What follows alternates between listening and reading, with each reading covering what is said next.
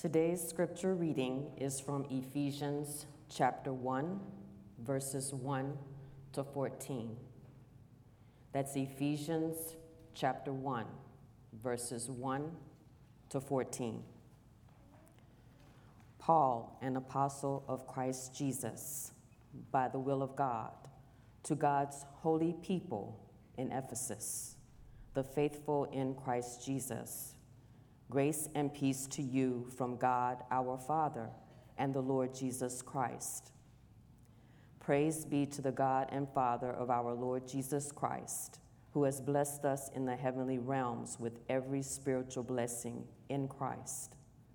For he chose us in him before the creation of the world to be holy and blameless in his sight. In love, he predestined us for adoption to sonship through Jesus Christ in accordance with his pleasure and will, to the praise of his glorious grace, which he has freely given us in the one he loves.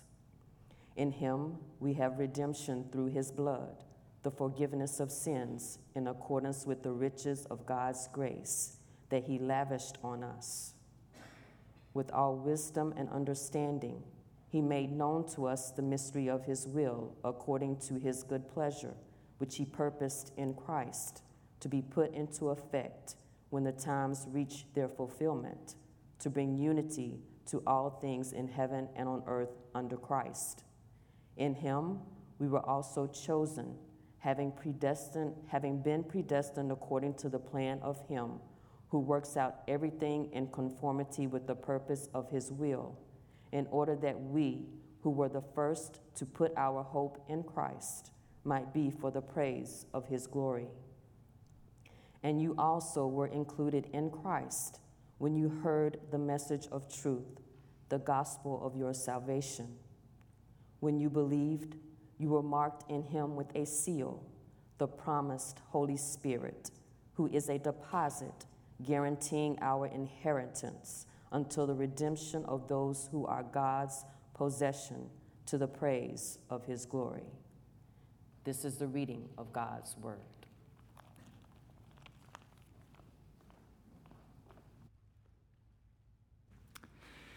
And thanks be to God for God's word.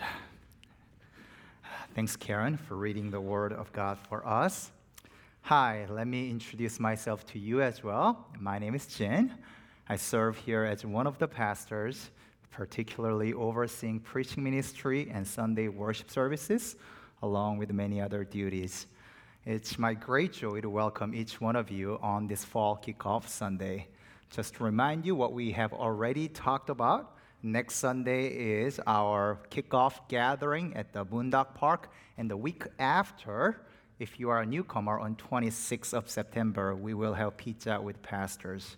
And if any of you have any questions about the church or about the sermon or just want to introduce yourself, I'll be here up in front of pulpit after the service. Would love to meet many of you on this important Sunday of Fall Kickoff Sunday.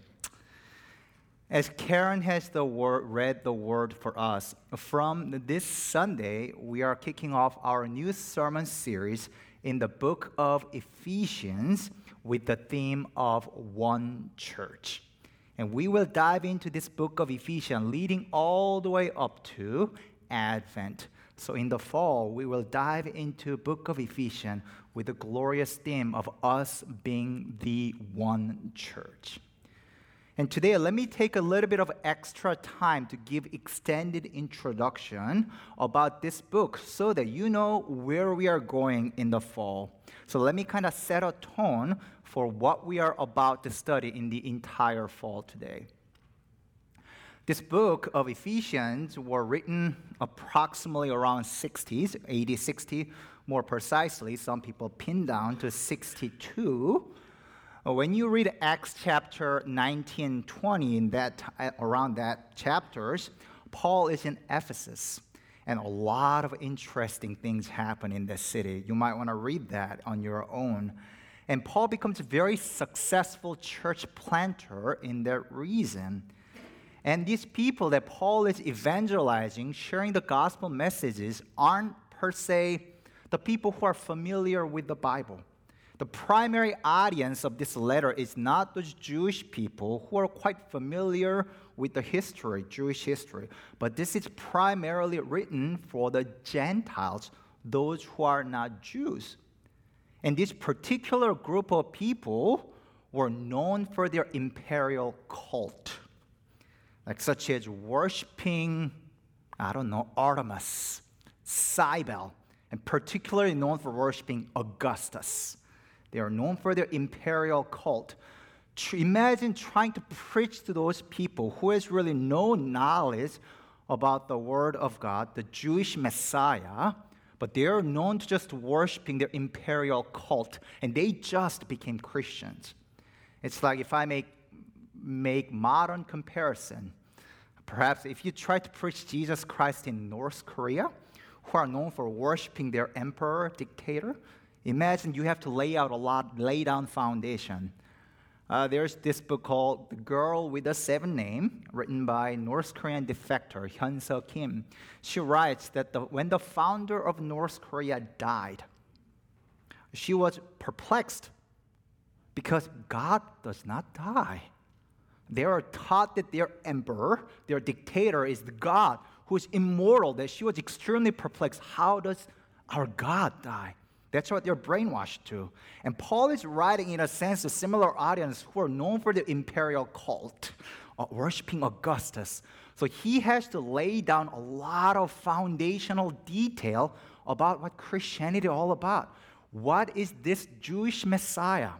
So in chapter 1 through 3, it's all about the core doctrine of what we believe as Christians. So now, here's a challenge to you. If you have been here for a while, if you know Jesus Christ as your Savior, next 6 Sunday will be an incredible Sunday for you to invite your non-believing friends. Because next 6 Sunday, we will lay down the foundational message of what Christianity is all about, who Jesus Christ is. And after the 6 weeks, a majority of the translation begins the chapter 4 with the word therefore. 4 through 6 that we are about to dive in, it's actually one of the most practical chapters in the entire Bible. It will truly teach us about how to be one church despite our differences. See, we introvert and extrovert don't even get along that well. Based on your Enneagram numbers, Myers-Briggs, we don't even know how to talk to one another. But this chapter 4 through 6 will teach us about how to communicate, how to give one another benefit of doubt, how to truly dwell together as a community, how to dwell together as a church, how to conduct your marriage, your family, parent and children relationship, your work ethics. It's like one of the most practical chapters that you will find in the entire Bible that we will dive in. And in that chapter, you will precisely learn that we are one church. A church is not just for me. It's for you as well, Shelton. And a church is not just for you. A church is for people who might even offend you, whom you might not get along greatly. And a church is not just for ourselves. It's for all people who are in desperate need of hearing the beautiful message of Jesus Christ, His life and His death and His resurrection. And that's what we will be studying in the fall. So as you progress to this entire story of the gospel in the 1 through 3, I pray that our story, chapter 4 through 6, will truly match the gospel story, what Jesus Christ has done for us. So may we humble ourselves. May we lay down our rights and privilege rather than insisting this has to be all about me. No, may we be so secure in what Jesus Christ has done that we lay down ourselves for the flourishing of the entire church. That's how we can be the one church. And I pray that will be the hallmark of Chelton, a church of hope, as we dive into the book of Ephesians in the fall. So today, we are diving into the very first chapter that Karen just has read it for us. This section that we are about to study, chapter 1, verse 3 through 14, believe it or not, here's a surprise for you. That's a long session, right? That's one single sentence in Greek. I'll be like, Paul, grammar, that's run-on sentences. You just go on and on and on. If you're an English teacher, you're like, what are you doing, Paul? It's such a long text. It's almost impossible to analyze that complex and difficult text, and yet it's completely dense with what Christianity is all about.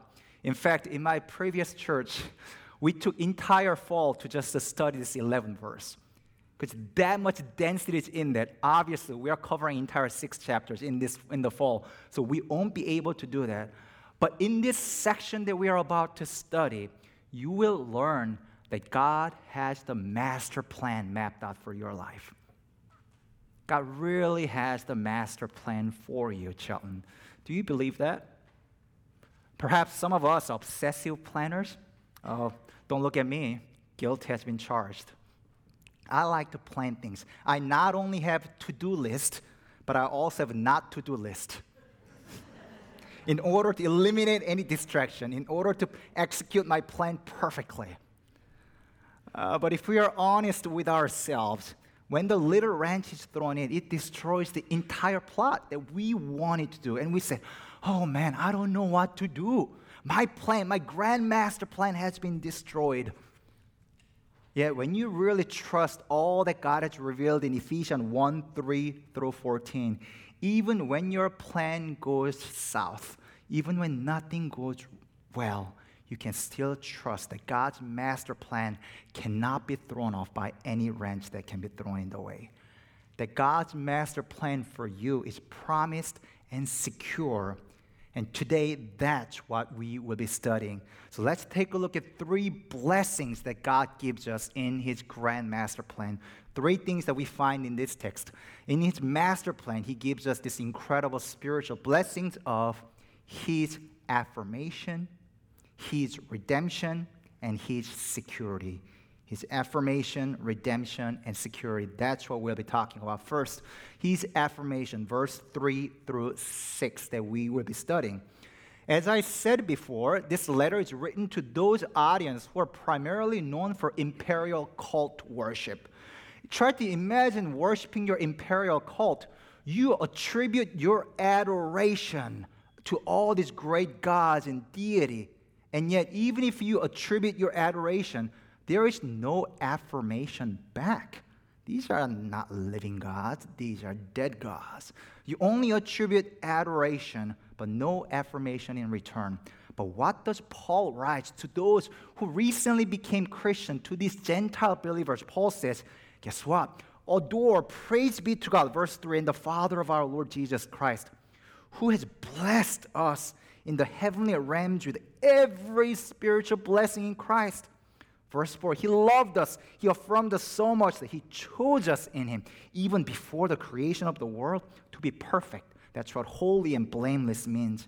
And He loved us, affirmed us so much that He even predetermined us to be adopted as sonship through Jesus Christ. This incredible affirmation of Him to these Gentile believers is life-giving and life-changing. Why is that? This is so different from what we know. And this is so crucial for even not only for the believers in Ephesus, but also for 21st century modern believers. Why is that? Perhaps I think we live in a culture where we are so emphasizing self-created identity. We often say one of the chants of this generation is, I can be whoever I want to be. Don't tell me what to do, regardless of my talent, my gift, the affirmation of others, my biology. I can be whoever I want to be. I get to create my identity. Doesn't matter what others tell me. I'm the autonomous of my own identity. So motto of current modern Western culture chant is that I can be whoever I want to be. But is that true? Is there good in that? Absolutely, some good in that. I'm beautiful. I'm awesome. That's great to believe. But I don't mean to be cruel here, but let me just peel one layer here. Let me pick on you gentlemen first. Men, you said, I'm whoever I want to be. I am competent. I am awesome. I am manly. But if you really want to believe that's who you are, your identity, if your wife every day tells you, honey, you just cannot do anything right, can you? I think you're just wish-wash. If you hear that day after day, it doesn't matter what you want your identity to be created to be. When you hear it daily, you won't feel like a man. You won't feel like there's any cape. You're not a Superman. Ladies, same to you as well. You say, I'm beautiful, I am wonderful. But if your friends constantly tell you that you are not beautiful, I hope you don't have friends like that. And if your husband constantly criticizes your appearance, as much as you want to believe that you're beautiful and wonderful, that will destroy you. We all are in desperate need of external affirmation. And guess what? Our God gives that affirmation and identity to you. He is predetermined to love you. He has chosen you. He has given you everything, spiritual blessing that you need to hear he talks about. Why does that matter to us, perhaps? Why do you need to hear that? And how does that marinate into our own heart? J.R.R. Tolkien, perhaps most famously known for his masterpiece of The Lord of the Ring, once famously said, "The praise of praiseworthy is above all rewards." What he meant by that is this. If some of you who don't know me tell me, "Jin, you're great," and I might say, "Oh, thank you," it might go into my head, but it will not go into my heart. You don't really know me. Well, thank you for saying that I'm great. But if someone I respect, someone I love, someone I adore, he and she tells me, "Jin, I think you are great," that affirmation will not even go into my head. It will go deep down in my heart. Oh, wow, someone I admire, someone I adore, someone I find praiseworthy affirms me for who I am. That's life-giving. That's life-transforming. And you and I are in desperate need of that. So to the degree that you find our God beautiful, to the degree that you find him praiseworthy, to the degree that you love him, his affirmation of you will sink deep down in your hearts. If God is only this big and the words of your friends are that big, even our God tells you, "I love you. I have chosen to love you. I have every blessing for you. I have all the affirmation for you." But God is this big, but your words of friends are that much big. Friends criticize you, it will destroy you. And you need the external affirmation, and our God gives us everything we need in Christ alone. Do you believe that, Shelton, today? So may I tell you, in Christ alone, you are beautiful. In Christ alone, you are loved. You are enough. And you are known for who you are, and he has seen you every flaws, and yet he has chosen to love you to death. That will give you true identity. That's what we have in Christ alone. I hope you own that and embrace that, because apart from that, we won't be able to make it. Our self-created identity can only go so far, but this brand new identity that our Lord Jesus Christ gives to these believers is truly life-changing. And I pray that that will be the testimony for you and I gathering here in this worship center as well. Second spiritual blessing included in God's grand master plan.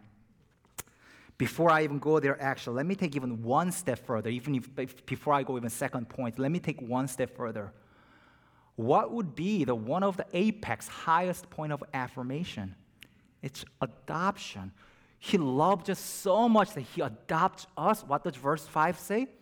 In love, he predestined us for adoption to sonship in accordance with his pleasures and will. He affirms and loves us so much that we have been adopted as his sons.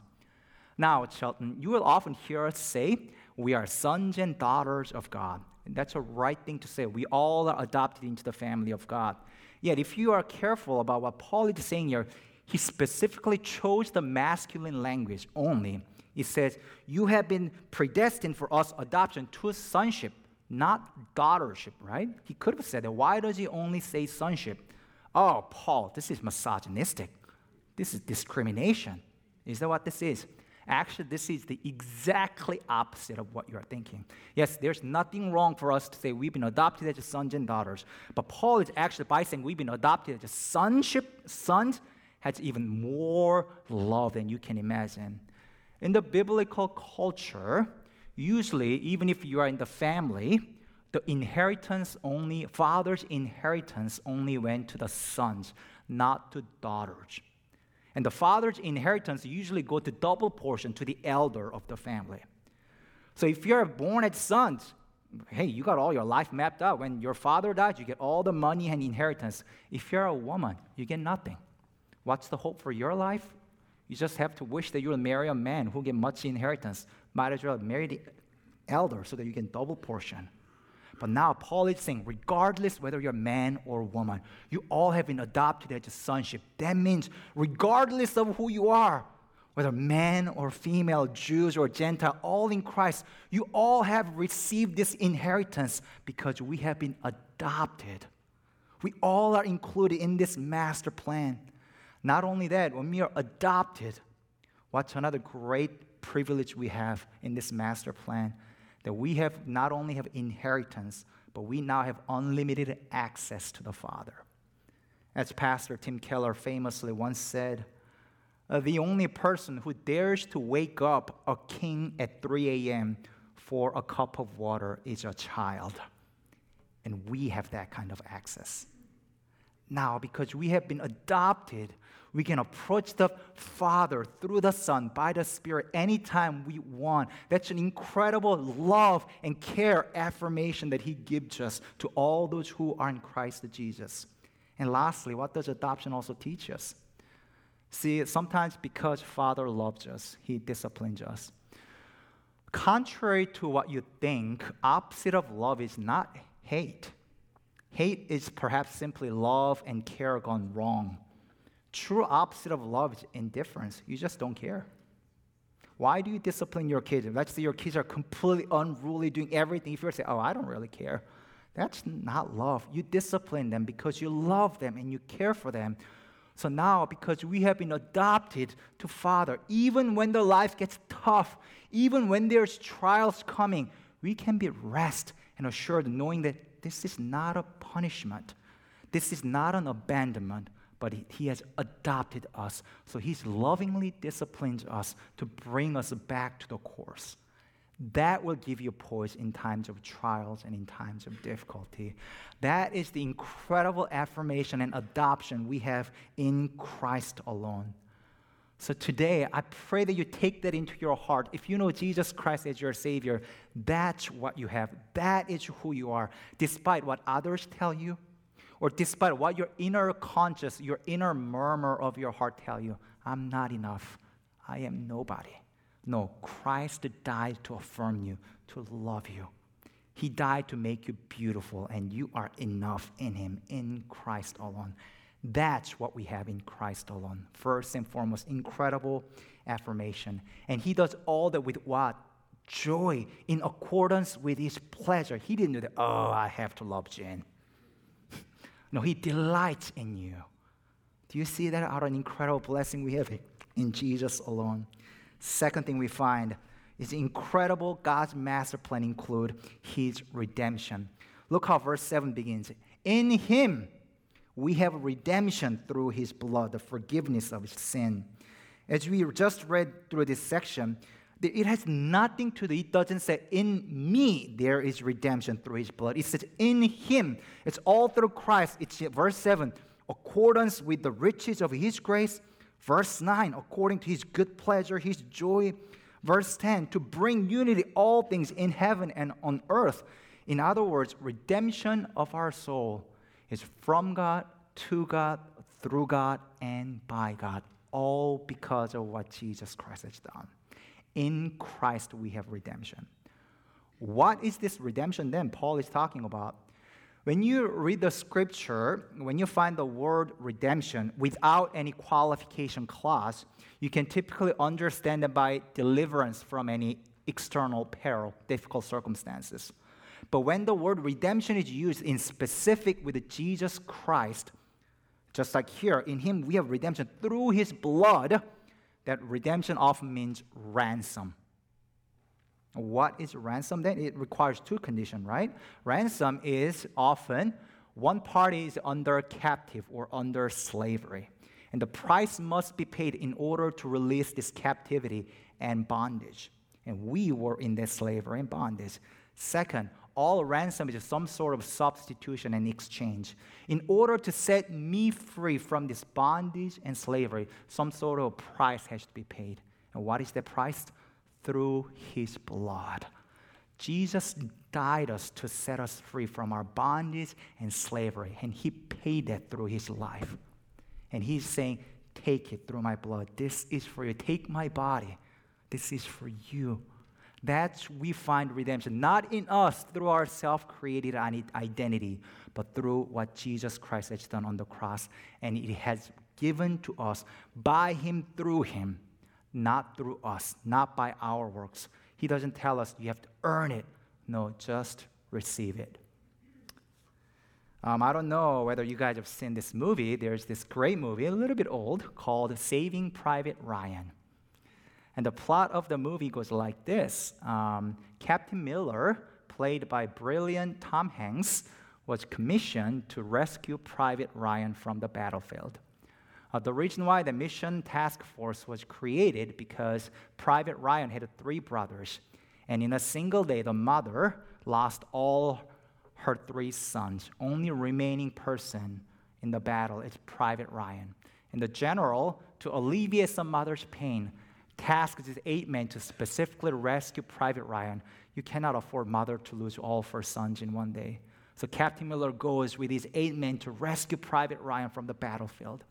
They go through all the battle, and in the end, in the operation of rescuing Private Ryan, Captain Miller shot and he's about to die. He's substitution, right? He dies to rescue Private Ryan. But Captain Miller, as he dies, he pulls Private Ryan aside, and this is what he says. Earn this. Earn it, kid. Earn it. And Captain Miller dies. Movie fast forwards at the end of the movie. Private Ryan is rescued. He lived old and prosperous life with families and kids. In his old ages of 80s, he comes to the tomb of Captain Miller. He's all his family behind. And he's sobbing in front of Captain Miller's tomb. And he's seeking justification. He looks at his family. Tell me I'm a good man. Tell me I'm a good enough. Tell me I lived a good life. Why does he do that? He's seeking justification. Did I really earn it? Was I good enough for his life? He's seeking his redemption moment here. He couldn't find it within himself. He looks for others for validation. It's a very moving and gripping movie, but as gripping as moving that it's Shelton, we cannot live like that. We cannot live our life till death. Am I good enough? Did I really earn it? Our Lord and Savior Jesus Christ, when he died on the cross, he did not say, Jin, earn it. Earn this. He just said, it is finished. Take my body, this is for you. It is freely given at the expense of his blood. So Shelton, and those of you who are seeking for your true identity today, will you come to Jesus? We no longer have to earn it. We no longer have to seek this validation. Am I good enough? Did I live a good enough life? No, redemption is not in you. It is in Jesus Christ alone. He did not say, earn this, Jen. No, it is freely given. Father, forgive them, for they do not know what they are doing. That's God's master plan to redeem you, all by him and through him. That's who we are in Christ alone. Lastly, third, how do we know? Okay, we have this incredible affirmation, all spiritual blessing, adoption, inheritance, and we have been redeemed by what Christ has done. He did not say, earn it, it is finished. How do I know that it's going to happen? Do you see the third security, verse 11 through 14? Do you see the type of language that Paul is using? Verse 11, it says it has been predestined, which means it has been determined and decided in advance. It's promised, verse 13. It has been guaranteed, verse 14. This is the incredible promise that God gives to all believers that it is as good as it has already been done. You are affirmed infinitely. You have been redeemed and saved. It is done and promised, guaranteed. That's what I want, guarantee and certainty, don't we? We want that certainty, and God has promised that guaranteeing our inheritance through redemption. Now, we live in a world where everything is so uncertain that we want certainty and guarantees. And me too, I like guarantees. Now, I don't know whether you guys know this or not. I don't think any of you guys have seen my cell phone, but I have an Android cell phone. But I neither confirm nor deny that I have been majorly persecuted by my colleague for having Android. I'm not going to say their name in public. Bill Cruson, John Shepard. But perhaps about a decade ago, perhaps I foresaw the coming judgment for having Android. So about a decade ago, I tried to buy iPhone, actually, believe it or not. But I was a third-plus seminary student. I can't do that. So I saved up for 2-3 months to buy this iPhone. But I still couldn't really afford a brand new phone. So I went to this thing called Craigslist. Teenagers, if you don't know what that is like, it's more like Facebook Marketplace. You might not know what Facebook Marketplace is either. Peer-to-peer exchange. Let's just put it that way. So this person contacts me. Hey, I have an iPhone. It's a factory refurbished. It's almost as good as new. I'm like, that sounds great. I can afford it. I go out to meet him. Something's not quite right. But I'm like, well, I wanted this iPhone so that I avoid coming persecution. I want it so much. But then he keeps saying, I'm thinking, this may not be true, but he's saying, I promise, I guarantee it's as good as new. He used the word guarantee like 40 times in 5 minutes. I guarantee you. Now, you see where this thing is going. I was too naive. I'm like, okay, he guarantees me. He said he promised that this is legit. I paid my 2-3 months of saving, got the almost new-looking iPhones, only to find out 5 hours later that it was a stolen phone. Yeah, I went through contacts and found out the owner. I met the owner following day. Hey, here's iPhone. I bought it for you. Gave it to her. Walked away. So I'm having Android and being persecuted by my colleague even now. But why was I deceived like that? Because I wanted a guarantee. You're telling me this is legit. I promise you. I guarantee you. I wanted the certainty so much, and he kept telling me that. But that wasn't guarantee. It was hoax. It was deceptive. He was lying in the end. Just took my money. So how in the world do we know that what God has affirmed us, what God has redeemed us, how do we know those are true? Because did you realize verse 7, verse 11, it all begins by in Him. In fact, the en Christo, in Christ, the phrase is repeated 27 times in the Ephesians. And that is the very theme of entire Pauline letters. If our redemption, if my affirmation is all in me, I give up. My feelings change every day. There are days that I feel like I am awesome. After preaching, perhaps 5 minutes later, I feel like I am nobody.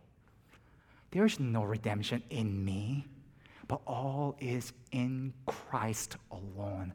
That's how we know it is secure. It is guaranteed. It is promised. It has been predetermined. You have been chosen not because of how great you are, but because it is all in Christ alone. Chilton, in the fall, how can we move away? How can we lay down our rights, our privilege, and truly love one another? How can we truly be one church? You have to be so secure of who you are in Christ alone. When you know that you have been infinitely affirmed by those one who is most praiseworthy and loving, when you truly know that I am enough, I am loved, Christ died to pay ransom for me when I was in captivity. When you know that, now you can move to love others, to lay down your rights and privilege for the flourishing of a whole church. That's how we can be one church. Children, our Lord Jesus Christ on the cross, He has affirmed you to death. He loved you that much. And now we have been adopted into the family of God. Even when the trials and hardship comes, you no longer have to fear, because that is only loving discipline of our Heavenly Father who loved you, who gave up His Son to tell you, I love you. You are enough. I am pursuing after you. And by His death, He has redeemed us through His death on the cross. So for those who are seeking your true identity, don't look within. There's no redemption in you, but look to Christ and Christo. In Christ alone, there's redemption and salvation. And it is secure, as good as it has already happened, because it is done all through Christ, all by Him. Now, all we can do is rest and enjoy this glorious spiritual blessing that God has given us. And that's His master plan for your life that cannot be shaken, that cannot be thrown off. So even when your plan becomes to falter, when you become weary, will you rest in Christ alone today, Chelton? He has affirmed you, He has redeemed you, and your future in life and in death is secure because we are in Christ alone. And all God's people say, amen. Let's pray together.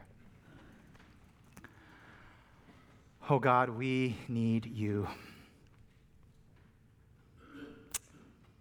God, while you have affirmed us to death, loved us to death, while you have adopted us, while you have promised all inheritance, access, why? Why do we run away from you, seeking validation within? Oh Lord, give us that blessed self-forgetfulness and help us to rest in you today. May your affirmation, may your redemption, may your death that secured it all truly pierce through our hearts. So, Lord, to the degree that we marinate ourselves to the foot of the cross, what Jesus Christ has done, we believe that we will change day by day. And, oh Lord, as a result of being so secure in you, would you allow us to lay down our rights and privilege and serve one another, love one another, knowing that we are a church not just for ourselves. We are here to care for one another, love one another. So God, we commit our entire series of Ephesians to you this morning. Do the mighty work only you can do. God, we look to you. Meet us where we are at today. In your precious name we pray. Amen.